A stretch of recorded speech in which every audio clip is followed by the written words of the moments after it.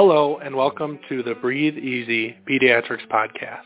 My name is Ryan Thomas and I'm a pediatric pulmonologist and director of the Cystic Fibrosis Center at the Michigan State University College of Human Medicine.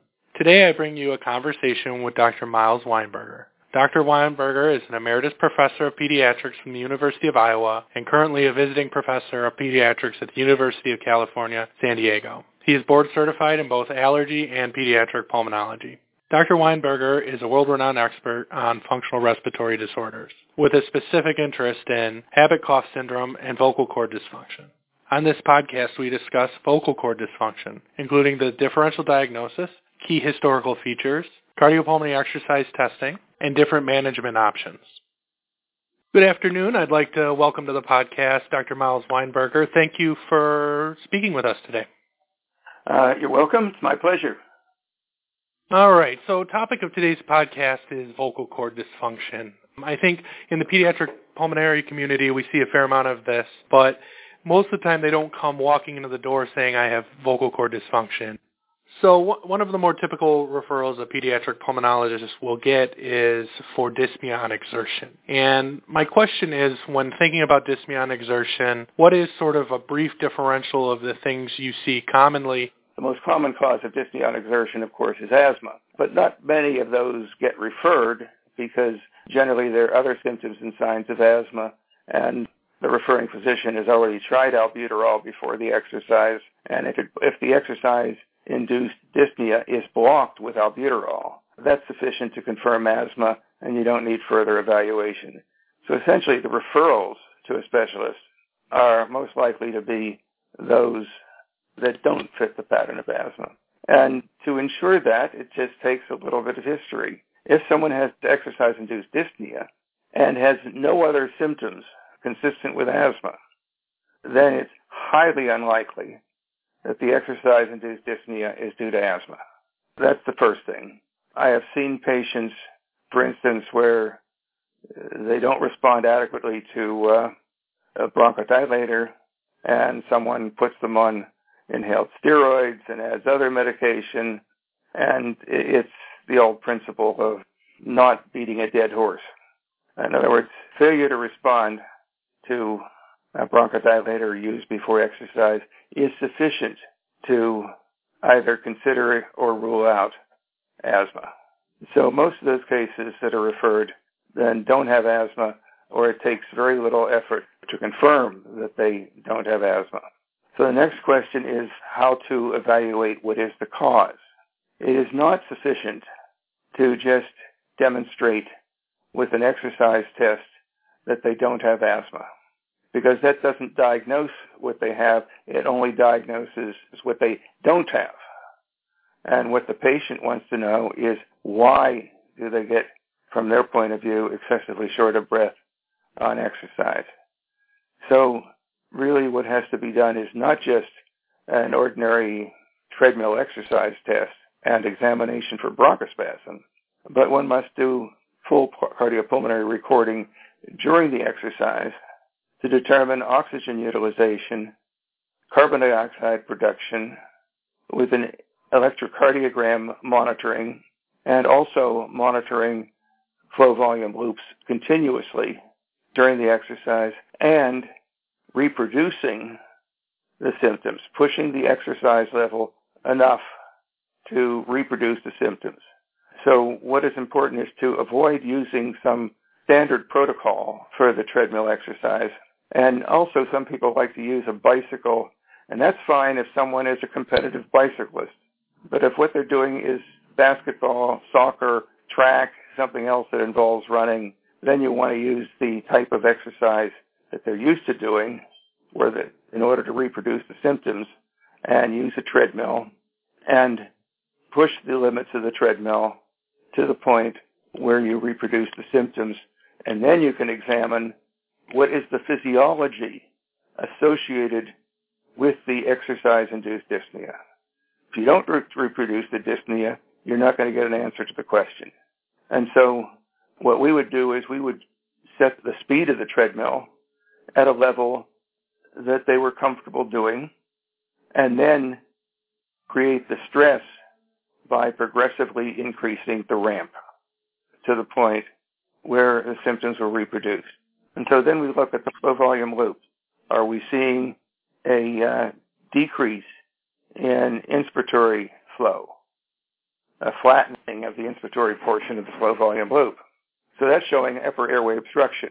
And we want to look at the airway and see if that is due to vocal cord dysfunction, that is abduction of the vocal cords during inspiration, or is it due to laryngomalacia, the much less common cause, but with a very different mode of treatment? If there's no upper airway obstruction, then we want to see what's their level of conditioning, and we can get that information with the amount of oxygen utilization. The oxygen utilization is consistent, well, whatever it is, whether it's average conditioning, above average, or below average. Is there a discrepancy between the carbon dioxide excretion and the oxygen utilization? We would routinely, at the end of the test, do a finger stick for blood gas. Ideally, it would be nice to have a catheter in an artery to monitor that even better, but that's a much less pleasant and more invasive procedure than just at the very end of the exercise before they rest, doing a finger stick to see just how acidotic they are. And with the capillary CO2 matches the end-tidal CO2 that we've been already monitoring continuously.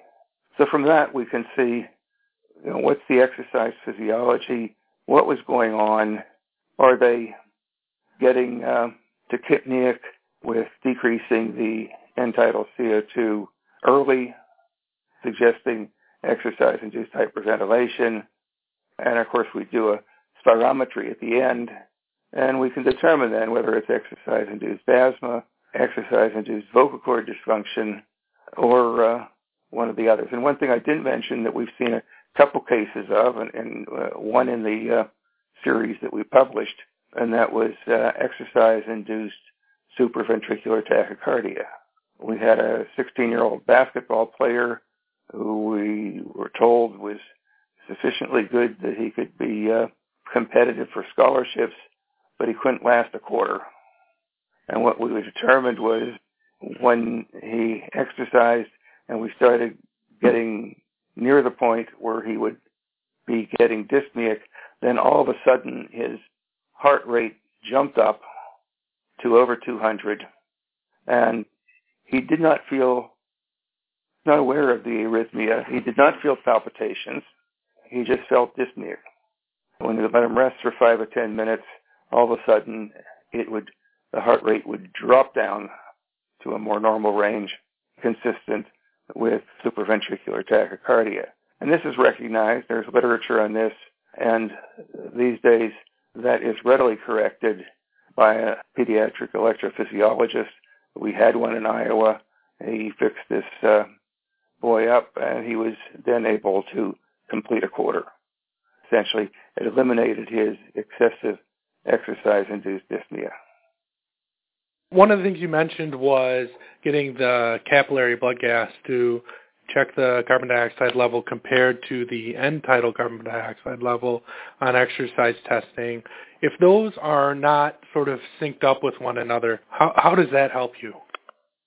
They're not necessarily match, but it's good enough. And so we've been monitoring the end-tidal CO2. That's most useful for the trending. And then the capillary gas at the end gives us the best estimate of PCO2 at the end of the exercise. So are they, particularly the pH is important, which of course you don't get from the end-tidal CO2. And we would see a lot of patients that would have exercise-induced dyspnea just from normal physiologic limitation. They would have a pH of 7.2 and sometimes even a bit lower. One of the other things that I've heard you mention in speaking in the past is that you really need to reproduce the symptoms, and that if you see a drop in the FEV1 but the child isn't symptomatic, that you don't clearly have your answer about what's causing this. I was wondering if you could speak a little bit more about that. Yes, I think it's very important because you will see a decrease in the FEV1, in other words, some degree of exercise-induced bronchospasm, can occur in the normal population. It's been described in patients with allergic rhinitis. Interestingly, it's been described in 2 studies in asymptomatic parents of asthmatic children. There's a study out of Omaha and another one that was Italian, and they both showed the same thing, that you could find parents who had modest amount of exercise-induced bronchospasm but had never had any signs of asthma and weren't having it at the time, parents of children who actually had asthma. And it was consistent with exercise-induced decrease in pulmonary function, that is airway reactivity, being perhaps a genetic dominant factor, something that is necessary to have asthma, but not necessarily a diagnosis of asthma by itself. That study's been done predominantly with methacholine bronchoprovocation, but again, a modest amount of exercise-induced bronchospasm can also be seen in some of those patients. That is asymptomatic. So just showing some degree of exercise-induced bronchospasm at a time when they're not symptomatic.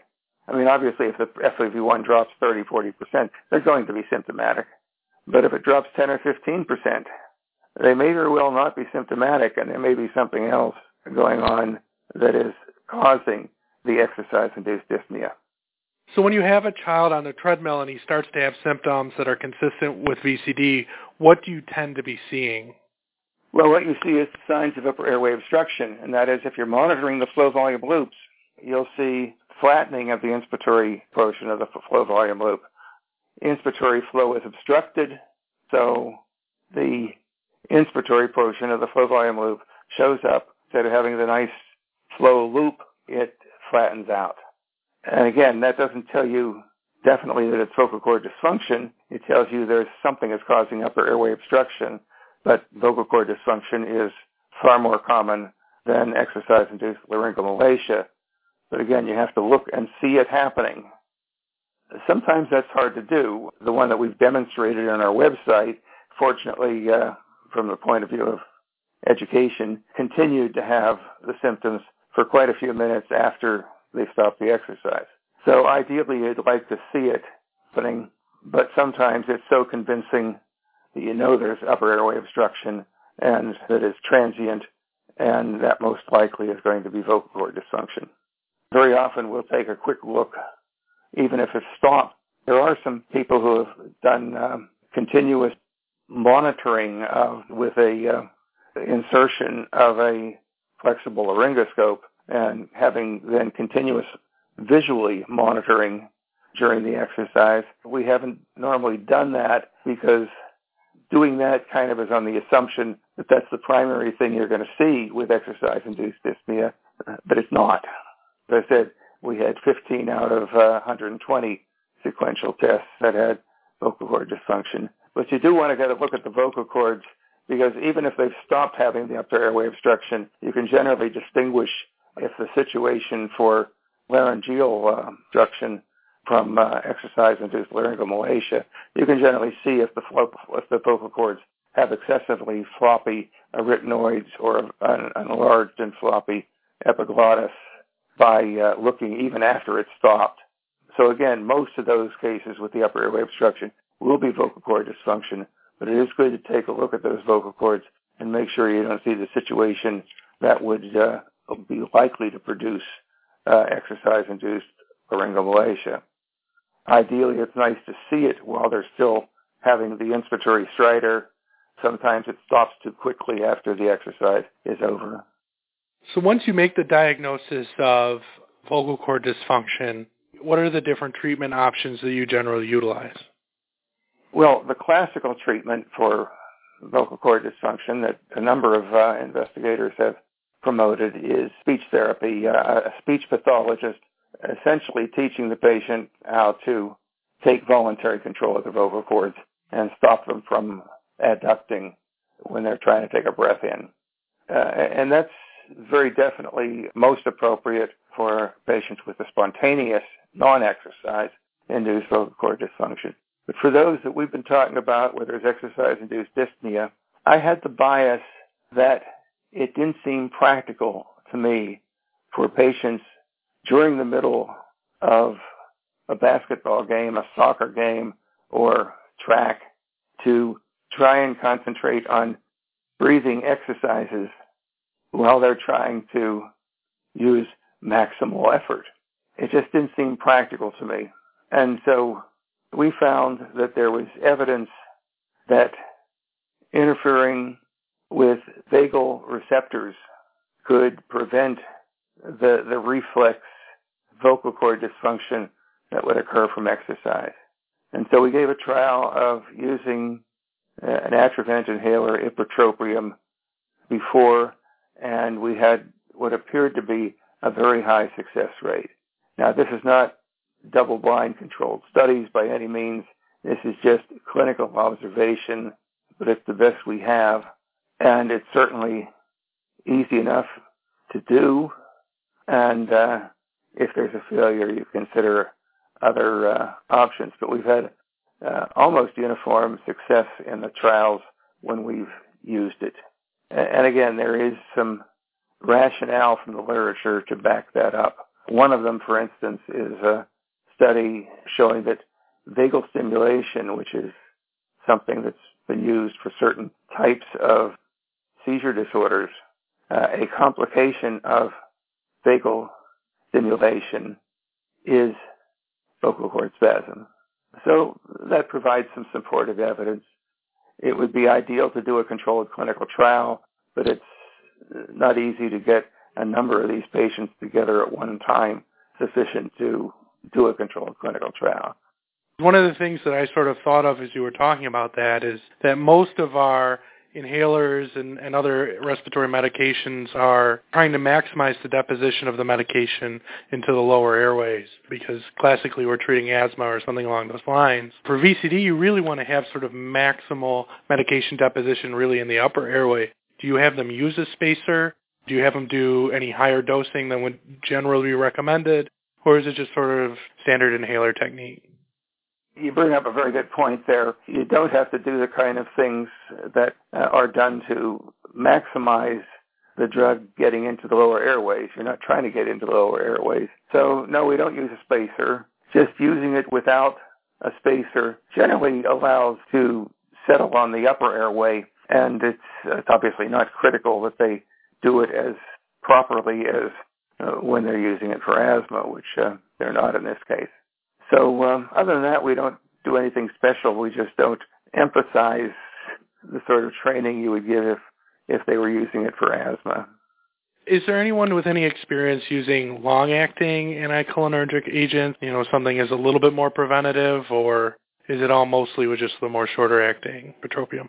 Well, that's a good question. I've had no personal experience with it, but my colleague, Devang Doshi, who was the first author on our original publication, he's been in practice and associated with Beaumont Hospital in Michigan. He tells me that he has used the long-acting ones like tiotropium for patients with spontaneous vocal cord dysfunction, and his impression is that it's been useful in preventing or decreasing the frequency of spontaneous vocal cord dysfunction.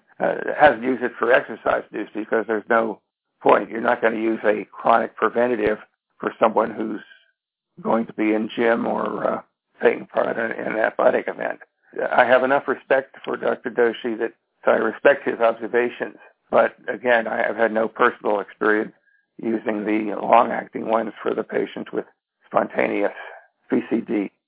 So one of the questions I often get in clinic when I'm talking to these patients is, how long is this going to continue to be the problem, or what is the natural history of this? And I was wondering, what in your experience has been sort of the more traditional natural history for children with VCD?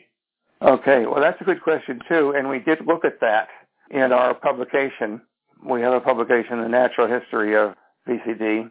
There is a natural evolution of this where it seems to go away. Now, is that because they're doing less athletic activity? Is it because it just goes away, or they learn how to handle it?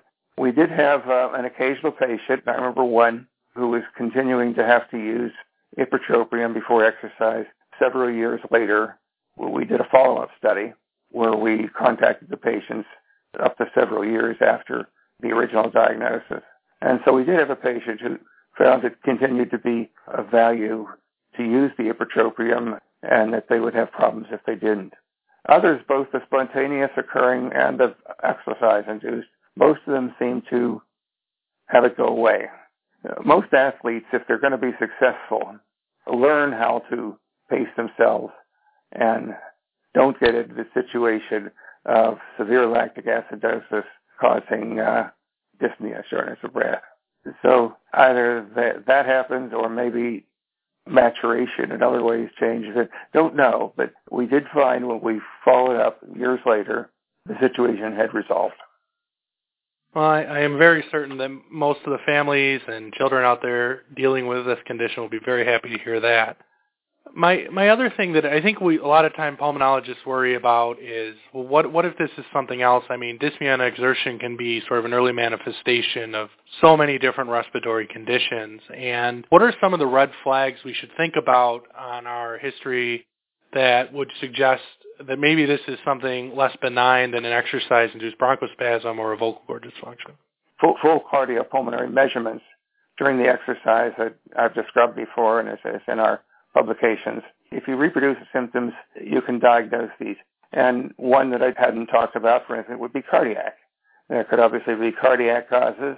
If it's something that hadn't been brought to anyone's attention before, that is diagnosable by looking at the differentiation between the oxygen utilization, carbon dioxide production, etc. But other questions you can ask someone, and you can ask the patient, is at the time that they're having shortness of breath, what are they feeling? And are they making any unusual noise? And of course, if they're having stridor at that point, that's giving you pretty good evidence there's upper airway obstruction. But just hearing stridor is not sufficient. I've seen several patients who can move enough air through a probably normal airway to make a stridorous sound on inspiration. So unless you can demonstrate that the stridor is associated with upper airway obstruction, the noise itself is certainly suspicious, but not diagnostic. Other things, again, less common, does the patient with exercise have palpitations, which might make you think of exercise-induced supraventricular tachycardia, which we've seen a couple cases of in Iowa. So, asking questions about what the patient is feeling at the time they're short of breath. Is it just that they're feeling that they're not getting in enough air, but no abnormal noise or any other unusual feelings? Or for the rare patient with exercise-induced hyperventilation, are they having the symptoms associated with hyperventilation? That is, starting to feel lightheaded, feeling tingling in their fingers and toes, even to the point maybe of having carpal tunnel spasm. We don't see that too much with exercise-induced hyperventilation, but certainly the spontaneous periods of acute dyspnea, one wants to ask those questions to become suspicious of hyperventilation causing it. But you can get the hyperventilation just from exercise in some patients. Again, just to put things into perspective out of that, in that series of 120, we only had one patient where they clearly were breathing at an inappropriately fast and deep rate, far beyond what the normal response would be, and they would become hypocarbic. The PCO2 would go down, the pH would go up, and they would get some of the symptoms of having an elevated pH, the fingers and toes feeling numbness or tingling, sometimes around the mouth, and or reaching the point of carpal tunnel spasm. One of the things I wanted to follow up on was the protocol you use for your exercise testing. It sounds like there's not a strict protocol that you use, like a modified Bruce or something like that. It sounds like very much that you put them on a treadmill, get them a comfortable race, and then sort of slowly increase the incline. How often do you increase the incline when you're doing these tests? Is it very quickly, or is it sort of slowly over the course of many minutes? It's slowly over the course of many minutes. Every minute or so, we'd raise it a little bit and continue to do that until we've reproduced their symptoms. Some of these patients we had were very well-conditioned athletes, and you really have to have the treadmill give them a good workout in order to reproduce it. And so on occasion, we would get the incline up and they were still doing fine. Well, then we might have to increase the rate a little more. But it's very important to reproduce the symptoms if you want to know what's happening physiologically at the time of the symptoms. That's the only way you're going to know. If you don't reproduce the symptoms, you're no better off than where you were at the beginning, having to go by guesswork and suggestion and what the symptoms sounded like. And that's generally not sufficient. For pulmonologists who may not have ready access to cardiopulmonary exercise testing, would it be reasonable to try empiric therapy with Atrovent and see if it helps as a bridge to getting to a facility that has the testing available? Yes, but then we follow up. I remember one boy, I think he was 12 or 13, who was involved in athletics.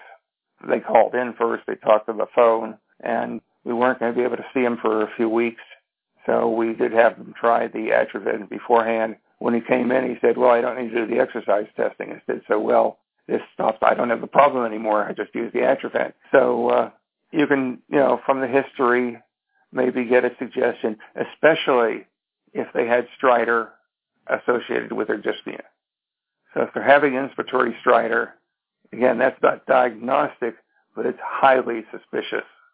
Most of the patients who are having stridor associated with their dyspnea will have either vocal cord dysfunction or, again, a much smaller percentage having laryngomalacia.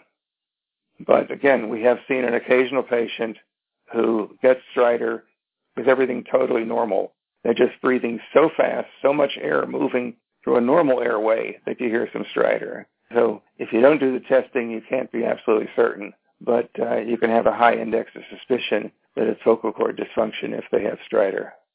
And there is one variation of vocal cord dysfunction that I just saw recently for the first time, but I knew it existed because there's one publication, it was describing 3 types of vocal cord dysfunction. The classical inspiratory only portion from paradoxical vocal cord movement, but then he also described 4 patients with expiratory vocal cord dysfunction. And I just had a patient that parent who had communicated with me by email describing her child, and she did a video of her child's symptoms. And watching it, I'm convinced from the observation that it fits the clinical pattern of expiratory vocal cord dysfunction. That is, they're adducting the vocal cords during expiration, making a very strange sound. So it's very important to consider that certainly not all vocal cord dysfunction is the same, and they're induced by different things, exercise, and perhaps some sort of psychological stress we don't fully understand. So it's a complex pattern. As almost anything in medicine, the more you see something and the more you learn about it, the more complicated it gets. Well, that is certainly true in my experience as well.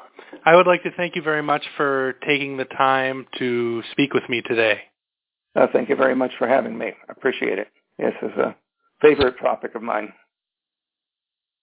Thank you for taking the time to listen to this podcast.